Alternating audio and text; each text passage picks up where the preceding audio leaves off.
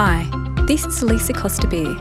Join us on FX Medicine next week, where I'll be talking to naturopath Daniel Robson on how to support male sexual dysfunction. Subscribe to us on your favourite podcast app and follow us on social media to make sure you never miss an episode.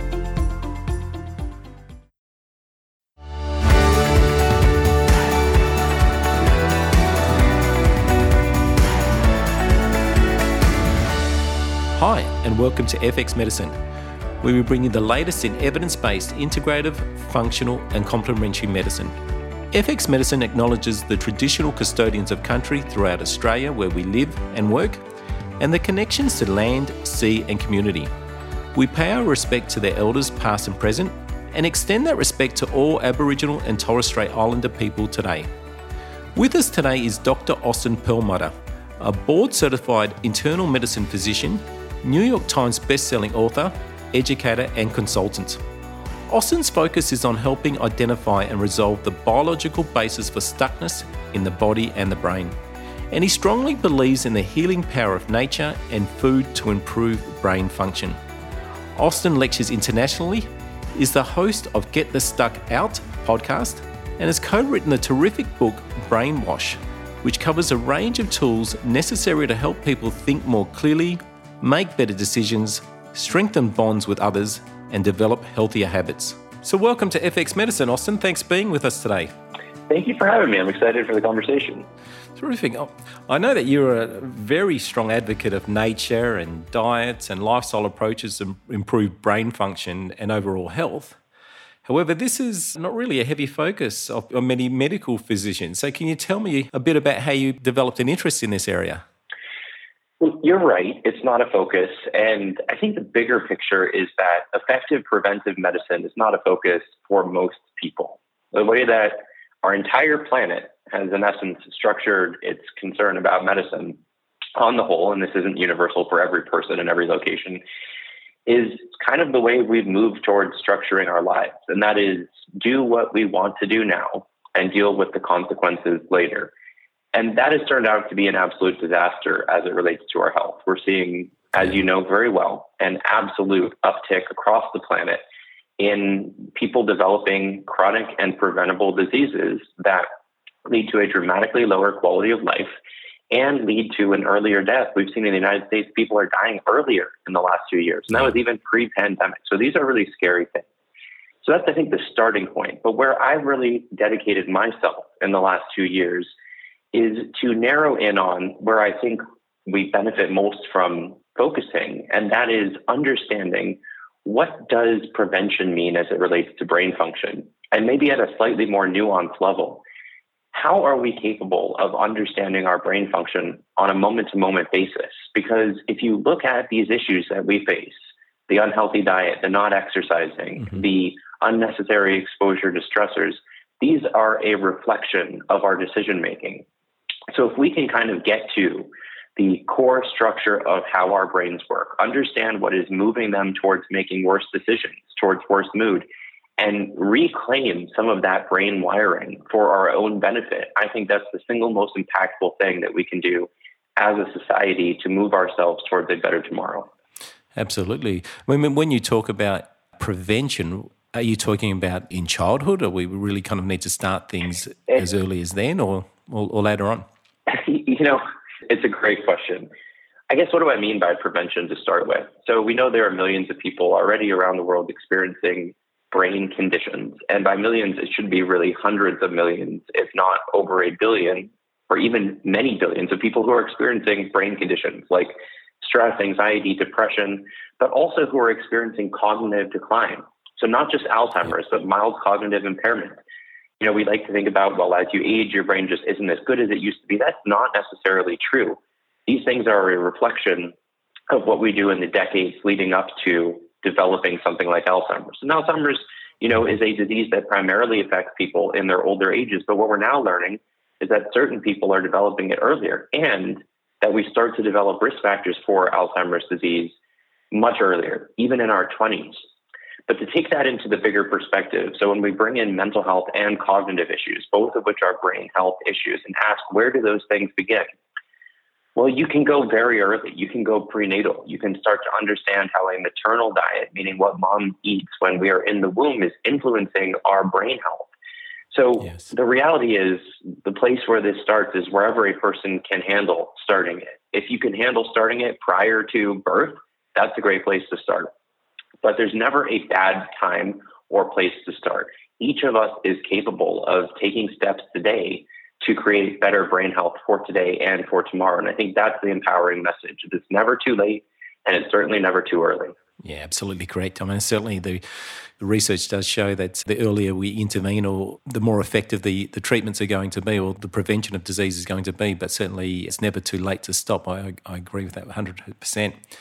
When you talk about brain health, I know you've done a lot of work on inflammation and the immune response and how that can affect the brain. Can you tell us a little bit about how inflammation affects the brain and the processes there? For sure. And I know this is something that you know very well also. But my interest in this came from the basic question of what are the things that are most strongly influencing our brain function as it relates to our moment-to-moment thinking, as it relates to our long-term health. Because usually I feel people have an understanding that our brain health is really important, mostly when things go wrong. So if we get sick, for example, if you come down with the flu, you might experience brain fog. I know I certainly do. And you say, oh, well, I'm sick, I have brain fog, and now I worry about it, and I think, okay, what can I do to improve my health? Or if you start to develop memory issues as you age, you might think to yourself, oh, well, there must be something going wrong with my brain. But for most people and most of the time, we don't think about the fact that the brain is dynamic, that moment to moment, how we think and how we feel is a reflection of a ton of different systems that are constantly evolving within the brain. And one of those turns out to be the immune system. Mm-hmm. So let me go back to this example I gave for a moment, because I think it's really impactful. Let's go back to a time where we experienced brain fog when we were sick. You know, this is what many people, if not the majority of people, experience. If you have an illness, you probably aren't going to want to go out and take a math test. You're probably not going to go out and want to hang out with your friends. You're probably not going to want to go to work and really think through some complicated problems. That is a reflection of what happens in the brain when we get sick. And what happens when we get sick? Well, you have changes in the immune system. So this is called sickness behavior. It's a whole cluster of changes in how we behave that comes along with getting sick. And the reason why this is thought to happen is because an upregulation in inflammation, which is a change in the immune system that happens when we're sick, changes our brain function. It's such a powerful example of a more intense version of what is happening to all of us moment to moment, which is that our brain's immune system, and especially our brain's level of inflammation, is influencing how we behave, is influencing how we see the world. And when we start to appreciate that inflammation, basically higher levels of sustained inflammation, appear to push our brains towards things like depression, making worse decisions, having worse memory, higher risk for Alzheimer's disease, and that there are things that we can do today to help reduce that risk, you kind of create a closed loop system where you appreciate the value of lifestyle factors like the food you eat, the exercise you get, the sleep that you get, as being able to contribute to a better brain by way of that immune system. You know, obviously you mentioned kind of sickness behaviour, and when you've got the flu, there's that acute inflammation that occurs, which is not necessarily a bad thing. I mean, certainly, but then you've got your chronic inflammation that kind of occurs that's maybe related to a whole bunch of factors. But what makes somebody develop chronic inflammation and therefore brain-related conditions, and then you've got someone else who might be engaging in the same behaviours but not necessarily suffering from any neurological conditions or any mental health disorders? What's the difference there, do you think? It's a really good question, and it's something that I think all of us are still trying to better understand. So why is it that one person can eat a certain food and feel like crap, and another person eats that food and feels great? There are tons of reasons for this, but the very basic reason is that each of us has a different body. Each of us has a different set of genes. Each of our gene sets are being expressed differently. And so it's certainly not as straightforward as saying, well, you got sick, you have inflammation, you will experience brain fog.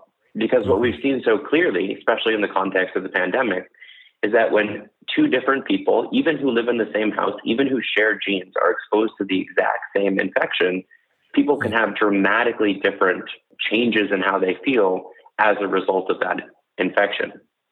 So I think there's a couple of things to consider. I mean, the very basic way to stratify this is what you get from your genes and what you get from your environment. I mean, this is kind of the way that I was educated, is you get certain genes. Those genes predispose you to certain things. ApoE4 being a good example in Alzheimer's disease, where if you have 2 copies of that gene, it increases your risk for Alzheimer's by about 8-fold.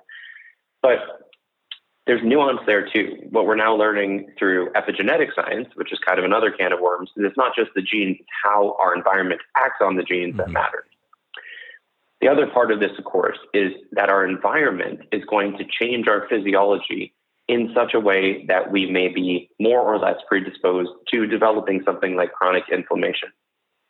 I think a good example of where this plays out is in the context of, let's say, diabetes. So there is absolutely, in certain people, a strong genetic predisposition to developing diabetes. And so this would be something like type 1 diabetes, where these are people who lose the function of their pancreas, they're insulin dependent.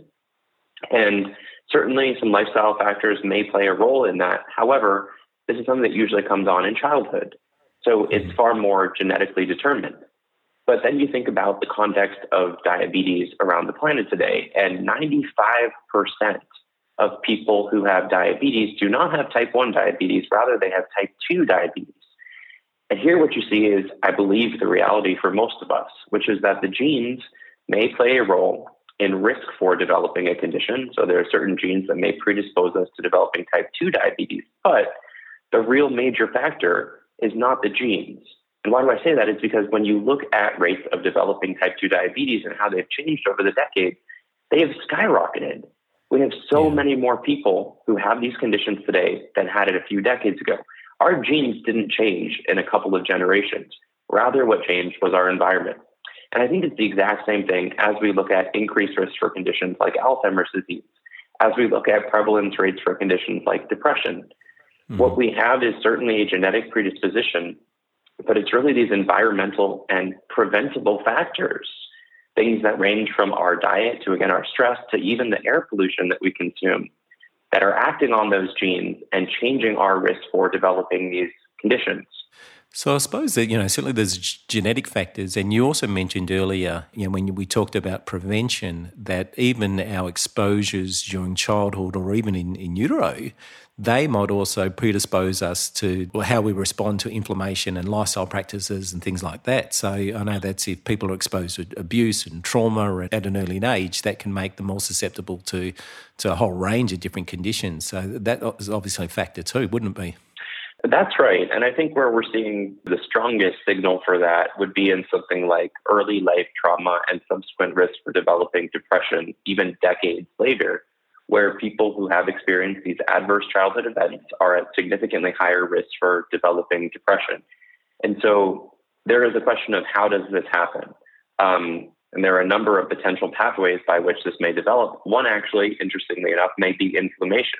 It may be that those early childhood traumas, by way of stress that converts into chronic inflammation, predisposes people to worse mental health later on. It may also be that trauma is actually going to translate into an epigenetic mark that changes the way our genes are used. And where myself and some others have been spending some time looking recently is, are there interventions that we are capable of instituting that are able to reverse some of this epigenetic marking by way of things like nutrition? So I know that's kind of a deep cut into the subject, but the point here being, when you look at the variables that contribute to our poor brain health today, there used to be, you'd say, well, these are the ones that are within your control, and these are the ones that are completely outside of your control, and they're genetics. There are certainly conditions that are almost exclusively driven by genes as it relates to bad brain health. However, for most people and most of the time, that is certainly not the case. And even if there are genes that predispose to a higher risk for developing a condition, there's still a ton that we can do both by, kind of traditional things. Let's lower inflammation. Let's eat a generally healthy diet. Let's get rid of some of the fat cells that might be contributing to dysfunction in our brains. Maybe let's do some things with the microbiome. But now what we're recognizing is through these epigenetic pathways, we may be actually able to change the way the genes function at the very core of this puzzle. So it just opens up the conversation about having more tools, and there are less things that are inaccessible to us as it relates to helping to prevent and even in some cases treat these conditions. You've written a terrific book, Brainwash, and in that book you talk about the disconnection syndrome. Can you tell us a little bit about what that is, and is that potentially a driver of the inflammation? So I wrote this book with my dad, David Perlmutter, who is a neurologist, and we published it back in 2020. The basic premise of this is when you look at kind of a representation of why so much is going wrong as it relates to what we see in the world today, whether it's international wars or people not prioritizing their nutrition or issues with relationships, we can kind of look at what is happening within the brain as a representation of so many of these problems. And what we focused on here was this disconnection that kind of occurs at the level of our biochemistry, that is represented at the level of our functional connectivity or connectivity within the brain, how our networks work, and that it is kind of represented and driven by a number of activities that we see more highly represented in the modern world. And so, there are several of these that we talked about. Some of these we've already alluded to. So chronic inflammation and chronic stress are two of the things we called out. We also talked about the relationship between this brain disconnection and impulsivity, in essence, making more impulsive choices, behaving more impulsively, which is a huge issue.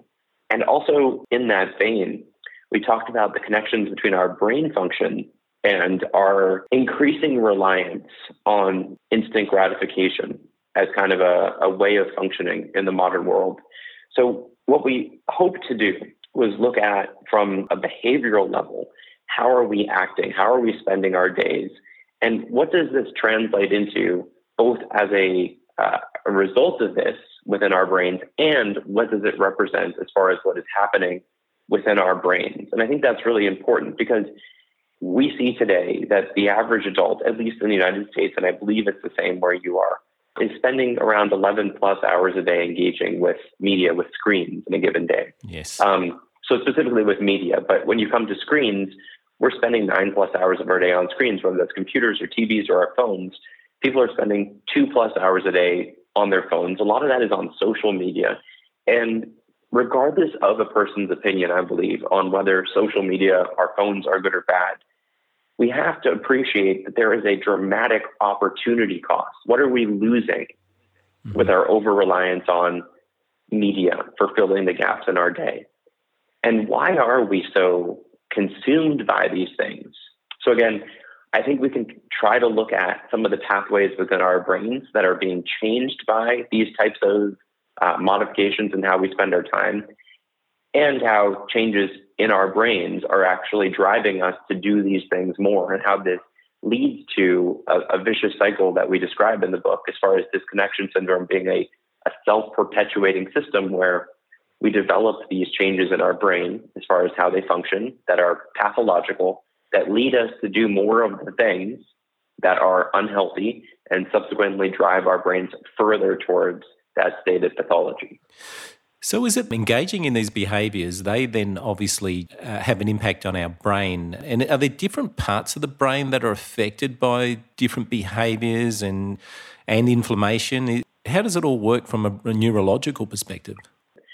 Where I'd like to start is just for everyone to appreciate the importance of our brain's dynamic nature. The concept of neuroplasticity is kind of the technical version of this, but the main point is, I believe all of us have this bias towards understanding that certain things in our lives change rapidly. So you look outside, the weather, sometimes it's hot, sometimes it's cold, sometimes it's cloudy. We all understand that pretty well. The sun comes up, the sun goes down. We know that each day these things change, and we don't really worry about that. We assume that. We kind of plan for it. We bring our raincoats with us when it's sunny. It's incorporated into our lives. As it relates to our brains, I think we have a very big misconception about how dynamic it is, because the reality is our brains are perpetually in motion.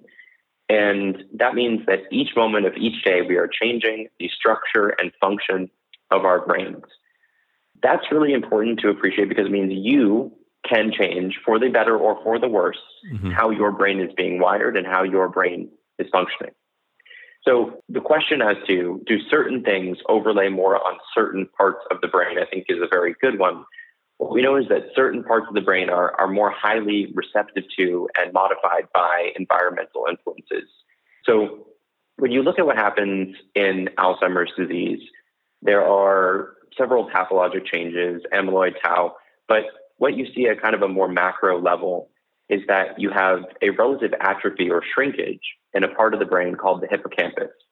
And that's not a good thing, because the hippocampus is key to kind of converting our experiences into long-term memory. So this helps to explain why people with Alzheimer's disease have memory issues. You also see a number of other areas of atrophy, but one of the predominant areas of atrophy is the prefrontal cortex. And this is a part of the brain that has a number of tasks, but maybe most importantly is involved with higher level functioning. It's helpful as far as taking emotional data and converting it into more rational thinking. It's helpful as far as making well thought out decisions.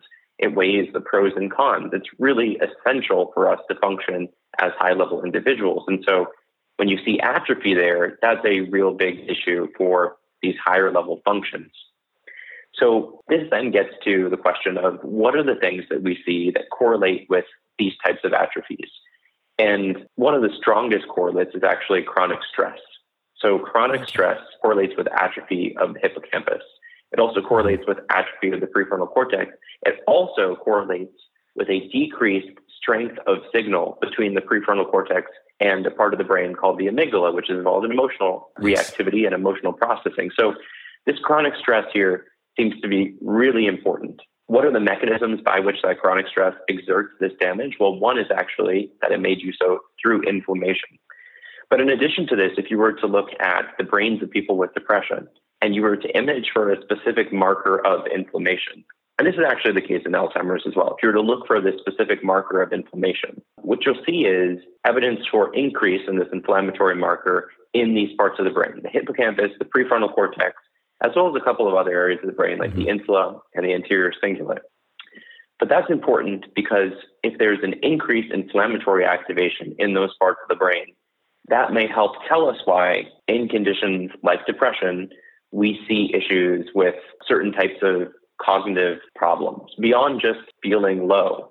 What we see in people with depression is changes in kind of their bias, what's called a negativity bias, where they change the way they see the world, where things are a bit more negative. And what we actually see is another really interesting correlate of changes in brain activation, which is something called temporal discounting, which is a fancy way of saying people make more impulsive choices. And that is something that is seen in a wide variety of brain conditions, ranging from Alzheimer's to depression. So is that a direct relationship to, or is that driven by this inflammation? We don't know exactly. What we can say is inflammation seems to target these areas of the brain that seem to be most involved in things like depression and Alzheimer's disease. And we're also now learning that certain interventions, even conventional antidepressants, for example, may work in part by lowering those levels of inflammation. So there's a lot to be said around this, but to be clear, we're still trying to understand if it's specific parts of the brain that inflammation is specifically damaging, because it's just so hard to actually image or measure inflammation in people's brains. Yeah, you're certainly not going to get a lot of volunteers to get into the brain and see what's going on there. So I know that there's relatively good body of research that even if you induce acutely inflammation, it changes the way that people think. They can be more sensitive to social rejection and they can have a more negative bias. So this is then potentially the inflammation might be affecting different parts of the brain and also the communication between different parts of the brain. Is that potentially what's happening? That's right. And you've kind of hinted here at what I believe to be one of the most important and new understandings as it relates to neuroscience research.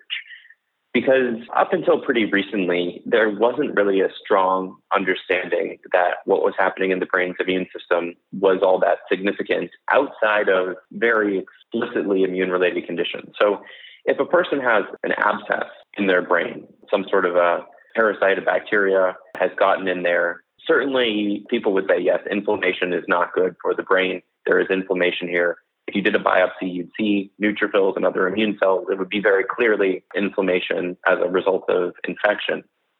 But what's only happened in the last couple of decades is the understanding that inflammation in the body, even at levels lower than what you would see with certain diseases, correlates with changes in how we think and how we feel. And for me, really, this research starts a couple of decades ago, because it was at that point, really in the early 1990s, that researchers started to show that there was a correlation between mood and immune markers in the bloodstream, not in the brain. And what they showed is that people who had higher levels of certain types of immune cells, specifically white blood cells, had higher rates of depression. And what they also showed is that people who had more inflammatory tendencies had higher rates of depression. And so this was the start of the integration between neuroimmunology and psychiatry, and it's certainly progressed a long way since then. But it was the idea that what happens in your immune system, even your immune system outside the brain, is influencing your thoughts. And that's been carried through in a number of other studies. And you alluded to this, which is if you give healthy people something that increases inflammation in their bloodstream, you will change how they feel and you will change how they think. So, I don't think many people would say this is 100% a causal interaction. People, for a good reason, have hesitation around saying X causes Y.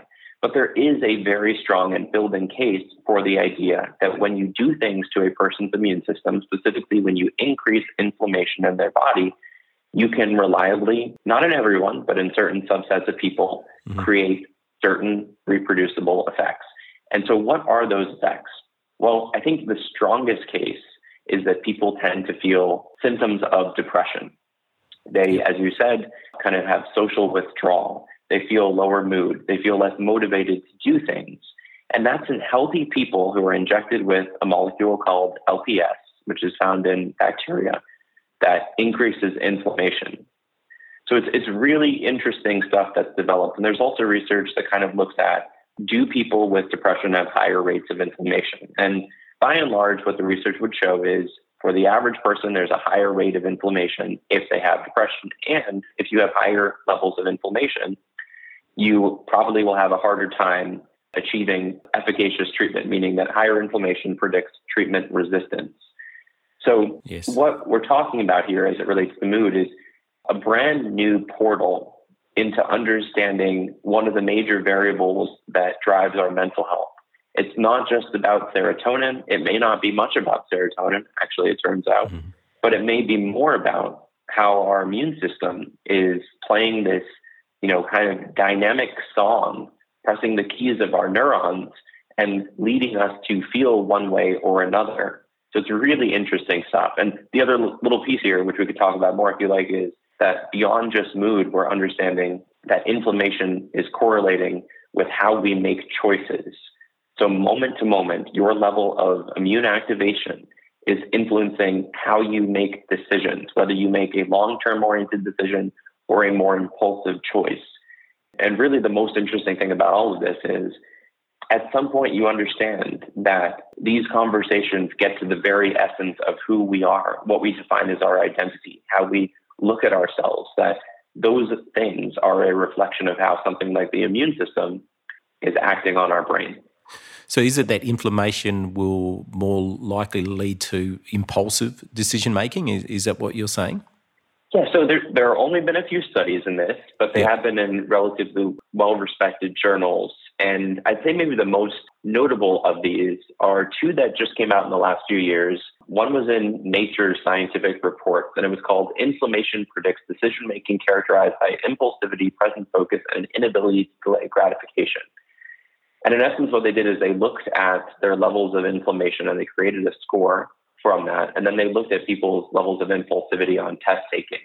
And what they found is higher levels of inflammation predicted people making more impulsive choices. And that was followed up by a study, or actually a study that came right before it, which they did some things to participants. So they stressed them in order to increase inflammation. It's funny, the way that you stress people in these things is you put them into an environment where they have to kind of report to a panel of experts and they have to do some hard thinking right in front of them. Mm-hmm. It is very stressful having done these types of things before, but I feel bad for the people in these studies. But in any case, they do this, they increase levels of inflammation, and then they test their decision-making and found that when people had an increase in inflammation, that they had more impulsive decision-making. And I just want to stress here for a second, I guess no pun intended, that talking about impulsivity seems like it's not a huge deal, right? Well, you're a little bit more impulsive. What does that matter?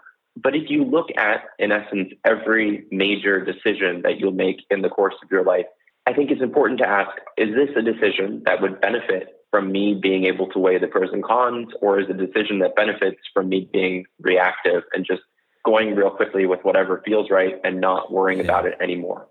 You know, there are certain decisions in life, I agree, that we may benefit from going with the impulsive choice, the fight or flight, the stress-induced response. But for the big things, for example, how we navigate our relationships, how we navigate our jobs, how we choose what to do in the course of a day, whether it's going to the gym or sitting on the couch and eating potato chips, being able to make a long-term oriented decision, which prioritizes future self in addition to present self, as opposed to just what the me right now wants, is incredibly important. So these things we're talking about as far as impulsivity actually matter a lot for a lot of the things that people tend to care about. I'm just thinking, like, if you mentioned the amygdala being part of the brain that might be triggered, but if your amygdala is hypersensitive, it's going to really impact on the decisions that you make, and that may not necessarily be the right decisions, certainly in the long term. I think the way that I would phrase it is, what tends to happen in certain contexts, maybe stress being the best example of it, is that the brain seems less able to bring in additional and often important information. And instead what it does is it reverts to basically tunnel vision and impulsive choices. And in some ways, there are situations in which that is helpful. So I'm sure people have given other examples of this on the podcast, but imagining that you are in a very real danger, whatever sort of threat it is, there's a real scenario in which you kind of want to have those more primitive impulses be able to take control. So maybe it does make sense to just literally run away and not think through, well, what are the pros and cons to me running away right now? But for the vast majority of decisions that matter, you really want your prefrontal cortex to be engaged.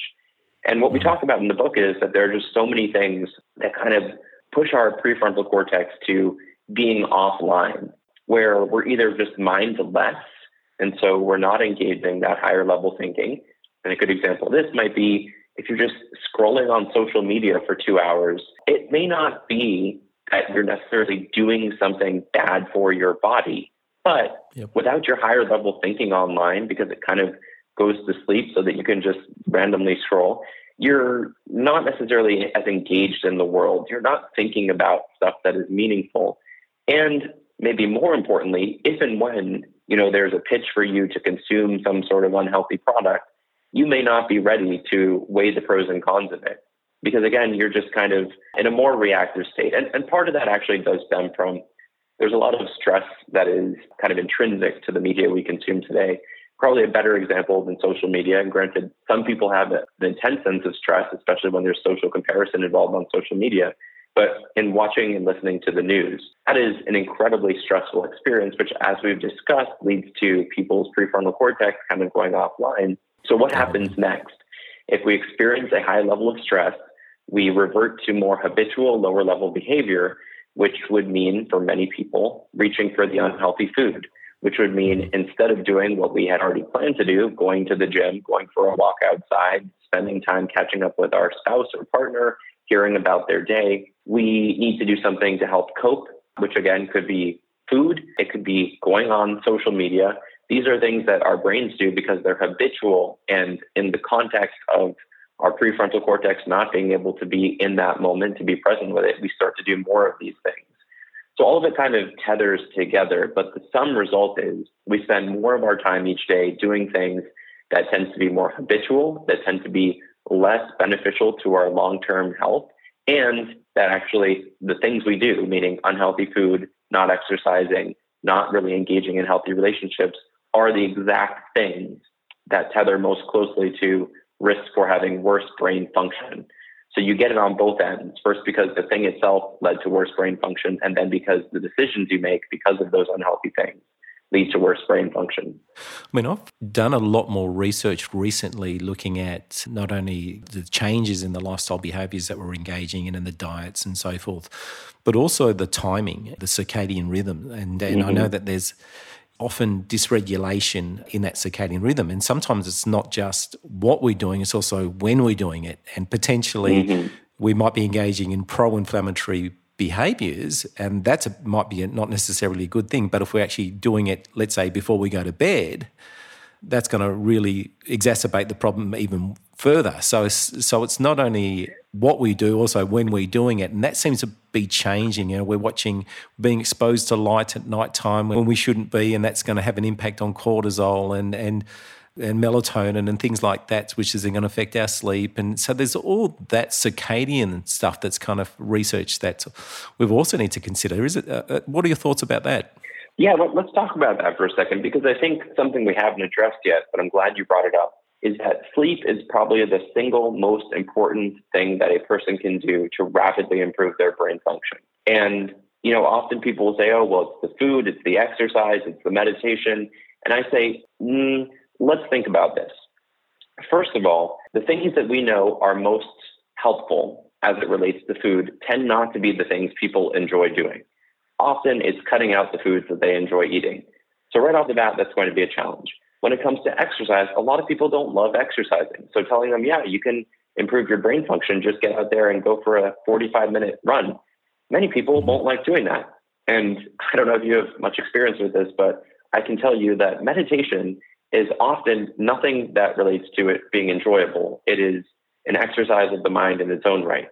And so for the most part, what winds up happening is that health practitioners tell their patients, here is what you must do if you want to be healthy. And it's all stuff that the person is going to hate doing, because it is getting rid of the things that taste good. It is not sitting on the couch and watching Netflix, and it's getting up and going for a run, which many people don't want to do. And it's being more mindful, which is not necessarily enjoyable. On the flip side, when I tell people, here's what I want you to do, forget all the other stuff tonight, focus on getting 7 to 8 hours of good sleep. It is very rare, if not never, that people will tell me, I got a good night of sleep last night, and I wish I would have done something else. I'm not feeling better. I really wish that I would have had a worse night of sleep last night. It just isn't the case. So first of all, it's enjoyable. And second of all, perhaps equally, if not more important, is that getting good sleep correlates with better overall brain function. So better sleep correlates with lower risk for Alzheimer's and depression and basically every other brain condition. But over the course of just one night, getting good sleep can be the difference between eating healthy food and eating several hundred extra calories that come from unhealthy sources. When they do studies of people and sleep deprive them for just one night, they show that people tend to preferentially gravitate towards and eat more unhealthy food. Similarly, what they show is that after one night of sleep deprivation, there is an increased emotional activation of the amygdala. So what we know then is that there are very real consequences as it relates to our health choices that come from sleep deprivation, and that we can see changes in our brain function with as little as one night of not getting good sleep. So I think it is fundamental to prioritize sleep if we have any interest in brain health. And to that end, as you said, there are so many things that we do wrong if our goal is to get good sleep, whether it's the light that we do or don't get, the caffeine, the alcohol, the timing of our meals, the way that we wind down at the end of the day, the temperature control. All of these variables go into the quality of our sleep. But often we're just doing whatever else is fun during the day, and then sleep is the afterthought. It's, well, I'm going to finish up these emails, I'm going to finish up this show, and then right into bed. And we don't give it nearly the credit it deserves. I agree 100%. I think that sleep, really needs to be an integral part of any treatment for anybody. I mean, like you've mentioned, if you have a poor night's sleep, you wake up, you don't go for that run that you're going to go for because you're tired, you're lethargic, you start eating the unhealthy food, You're now more reactive to stresses that occur at work, and it just leads to that spiral downwards. So it's such an integral part, isn't it? And then we know from a physiological perspective what poor sleep can have on us in terms of inflammation and neurotransmitters and cortisol and all those other factors that are going on too. That's right. Every system that relates to brain function, whether it's our hormones, our immune system, our neurotransmitters, synaptic plasticity, it is all tethered to sleep.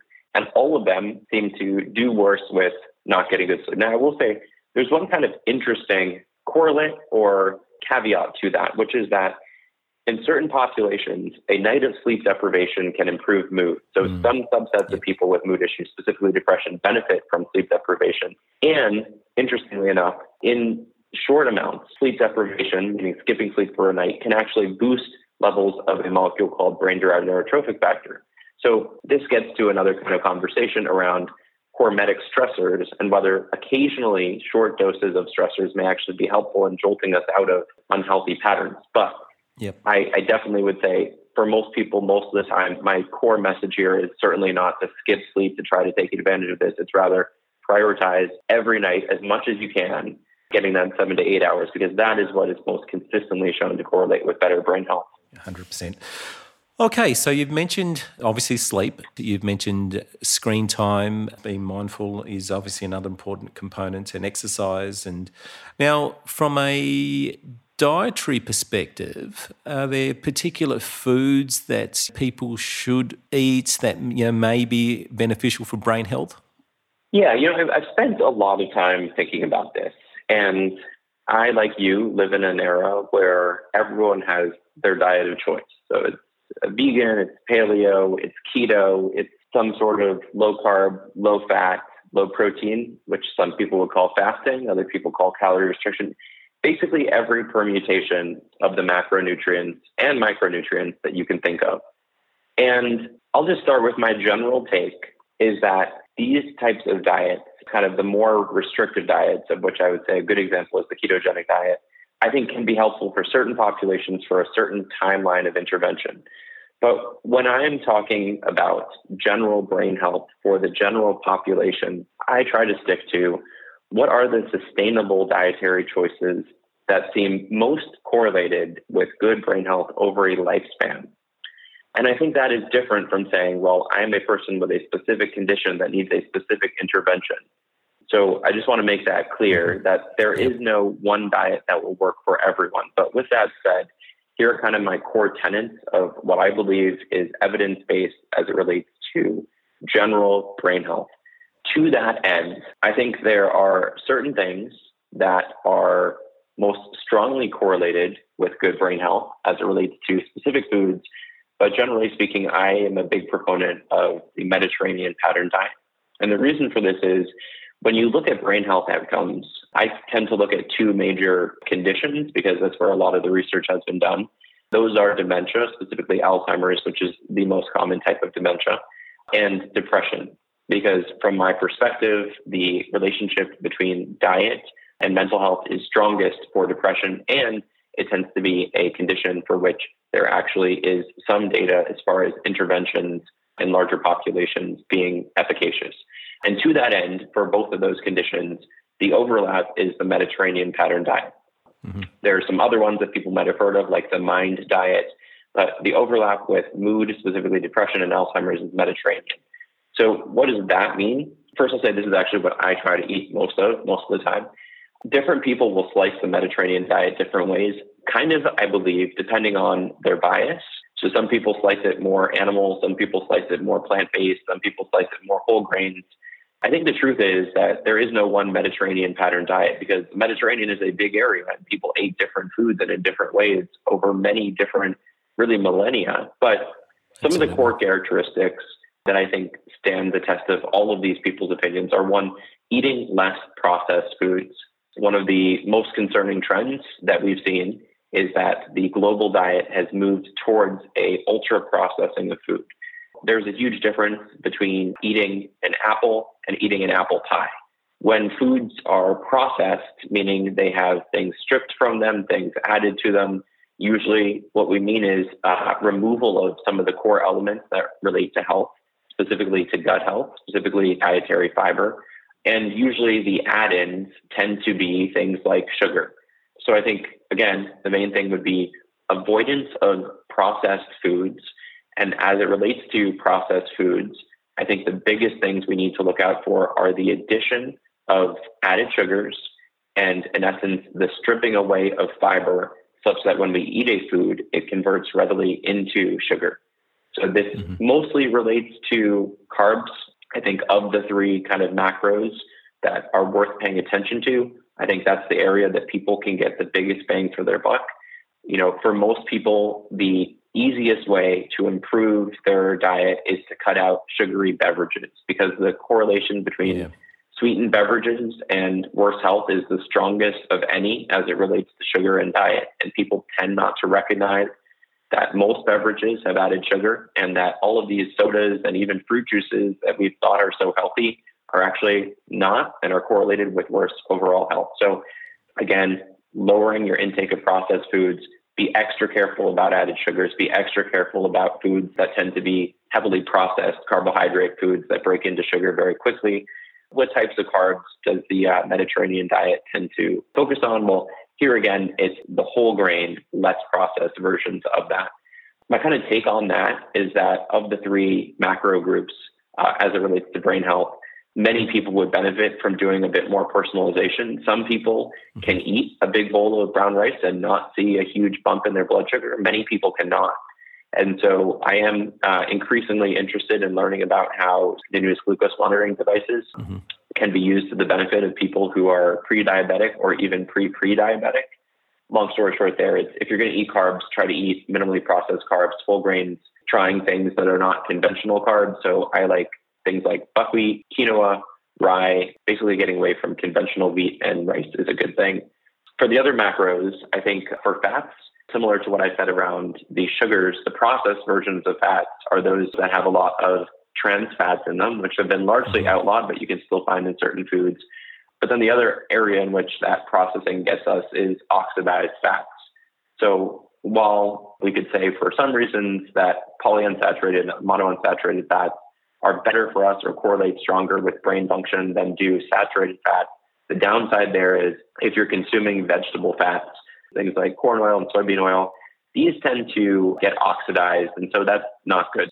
On the flip side, some of the healthiest fats that I would say have been correlated with brain health and in line with the Mediterranean pattern diet would be olive oil, nuts, seeds, fatty fish, great source of specifically omega-3 fats, and then eggs, somewhat debated, but I think just as it relates to saturated fat, which many people would say is the worst fat, it's terrible, I have not seen such strong correlations between saturated fat consumption and brain function. What I see is, if anything, it seems pretty neutral, and ideally getting more of polyunsaturated, specifically omega-3 fats, has a benefit to brain function. Terrific. And then on the protein front, some of the protein sources that the Mediterranean diet would emphasize would be fish, nuts, seeds, eggs, pulses, legumes, poultry, and less red meat. Again, there's kind of controversy around red meat for a number of reasons.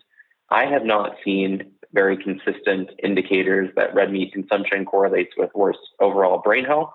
But I think in the kind of aggregate, if you're trying to prioritize certain types of meat, the data would suggest that going more towards fatty fish and then maybe poultry as opposed to red meat as a primary protein source. That's great advice on some dietary recommendations. And just quickly, supplementation. Do you use supplementation, nutritional, herbal? Is there anything that you would recommend that might help brain function and reduce brain inflammation? Well, my general take is I treat supplements as that. So if I would take a supplement, it would be because I felt there was a nutritional deficiency. Where I think the evidence is maybe strongest here is if you're somebody who is following a plant-based diet, especially if you're a vegan, B12 levels can be an issue. There are some other kind of correlates to people who follow a primarily plant-based diet. The other big one, in addition to some of the other micronutrients, would be around omega-3s. I don't think it's controversial to say that most people don't get enough omega-3s in their diet. So, that'd be one in which I think that taking a high-quality omega-3 supplement would be high on my list of things to look at, especially if a person is not eating animal products. The most important omega-3s for the brain, as far as I can tell, are DHA and EPA. And DHA is the more important structural omega-3 for the brain. For most vegans, for most of the time, you're just not going to make enough. So I think that's important as it relates to brain function. And then some of the other areas I think are worth consideration are vitamin D. I mean, most people where I live seem to be relatively low in vitamin D levels. They may not have a deficiency, but they may have an insufficiency. So I think taking a vitamin D supplement and also getting your levels tested is practical for many people. There's some other stuff that I'm learning more about, looking at certain components of the Mediterranean diet. So specific phytochemicals or phytonutrients called polyphenols. I think that's worthy of exploration. It's one of the reasons that I prioritize my coffee every morning, but there is some evidence suggesting that getting more polyphenols than what's present in diet would make sense for certain people. And then another area where I'm focusing some time is understanding beyond omega-3s, some of their metabolites. So specifically resolving mediators, both pro-resolving mediators and specialized pro-resolving mediators. It gets us really deep into a cascade of signaling, but the basic idea would be that as we're looking at specific dietary nutrients that correlate with overall health, and coming back to maybe this conversation around the immune system, we're now understanding that it may not be the omega-3 itself that is so powerful, but rather what it turns into that has a higher effect on resolving inflammation. And so there's some emerging research on these molecules, these resolving mediators that I'm following closely. Yeah, I think that's an interesting area, as those SPMs and resolving mediators to help kind of turn down inflammation when it needs to. So that'd be an interesting area of research in the future for sure.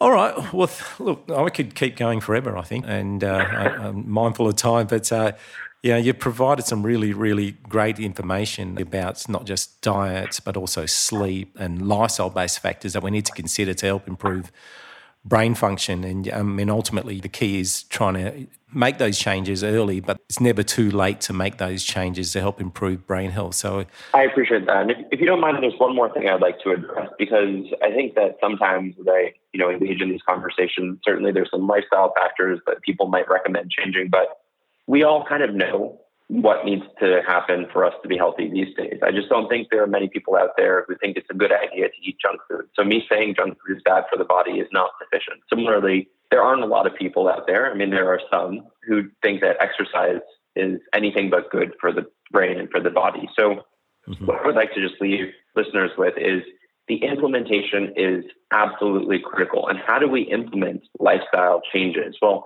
one part is what I said before, which is go to the lowest hanging fruit, things that are going to be functional as far as changing our brains for the better and fun and enjoyable. And to that end, I think sleep is an amazing first stage intervention if you're trying to work with a patient on improved lifestyle compliance. So maybe instead of saying you have to go to a Mediterranean diet tomorrow, you say, let's first work on something that we mutually agree is going to be beneficial and enjoyable in that sleep. The other thing, though, is there is an absolute need, I believe, to focus on unconscious or automatic drivers of our behavior. And to that, the main example would be habit formation. This is not something that I learned in medical school or residency, and yet we now understand that upward of 40% of the decisions, the actions we perform in a day are driven by these unconscious processes, which are called habits. So if anyone's goal is to change somebody's behavior, whether that's yourself or for your patient, and you're not using habit science, you're not getting that on board. Your best case scenario is you're only going to be able to work on 60 or so % of a person's decisions in the course of the day. So I highly recommend to learn about how important habits are as it relates to how we make decisions in a given day, to understand how we can change our habits for the better and the tools that are necessary to get us from A to B. It's usually not what people think. It isn't a willpower issue. It's not something we should blame people for. It's certain patterns of action that can either energize or deactivate habit loops that will enable us to offload a sizable proportion of the decisions in our day to an automatic process. So we're basically putting almost half of our brain's decisions into the hands of this automatic unconscious process. And we have to choose whether we want to hand that off to somebody or a brain that we really feel great about that's going to make good choices, or the brain that is going to constantly be pulling us into destructive actions patterns. There's a lot of great books on habit formation. I've written several blogs on it.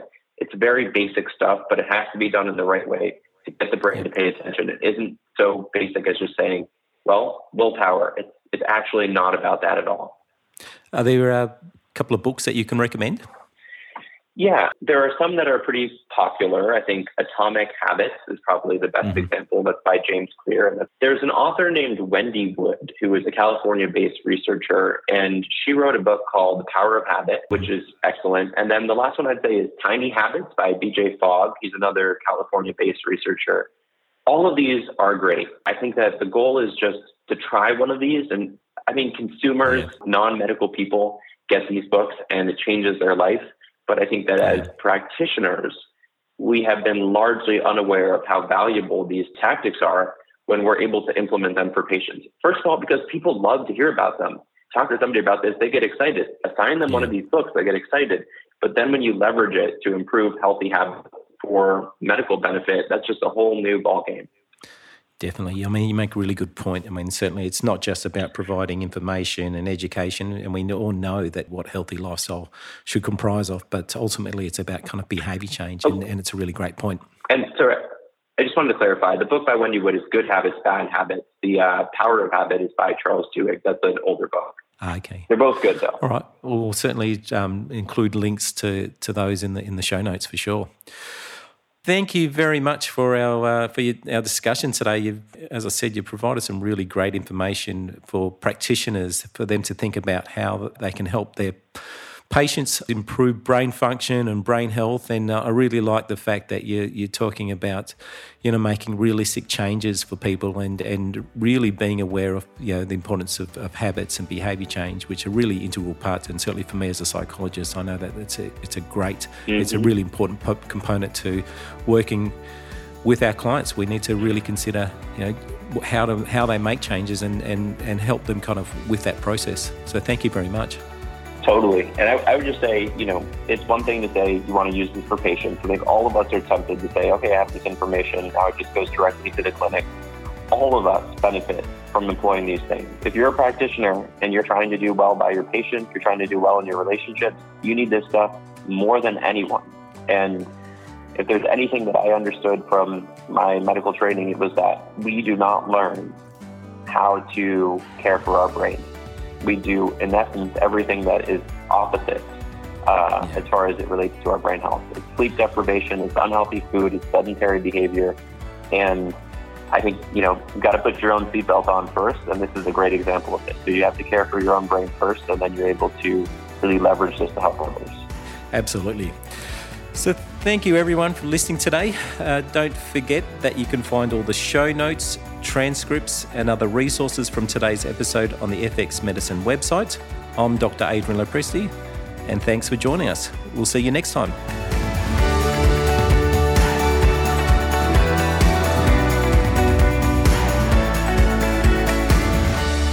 This podcast is intended as healthcare practitioner education only, and it is not a substitute for medical advice, diagnosis, or treatment. If you enjoyed this episode, please take a moment to give us a rating and review on Apple Podcasts, Google Podcasts, Spotify, or wherever you listen to FX Medicine, and share us with your family, friends, and colleagues.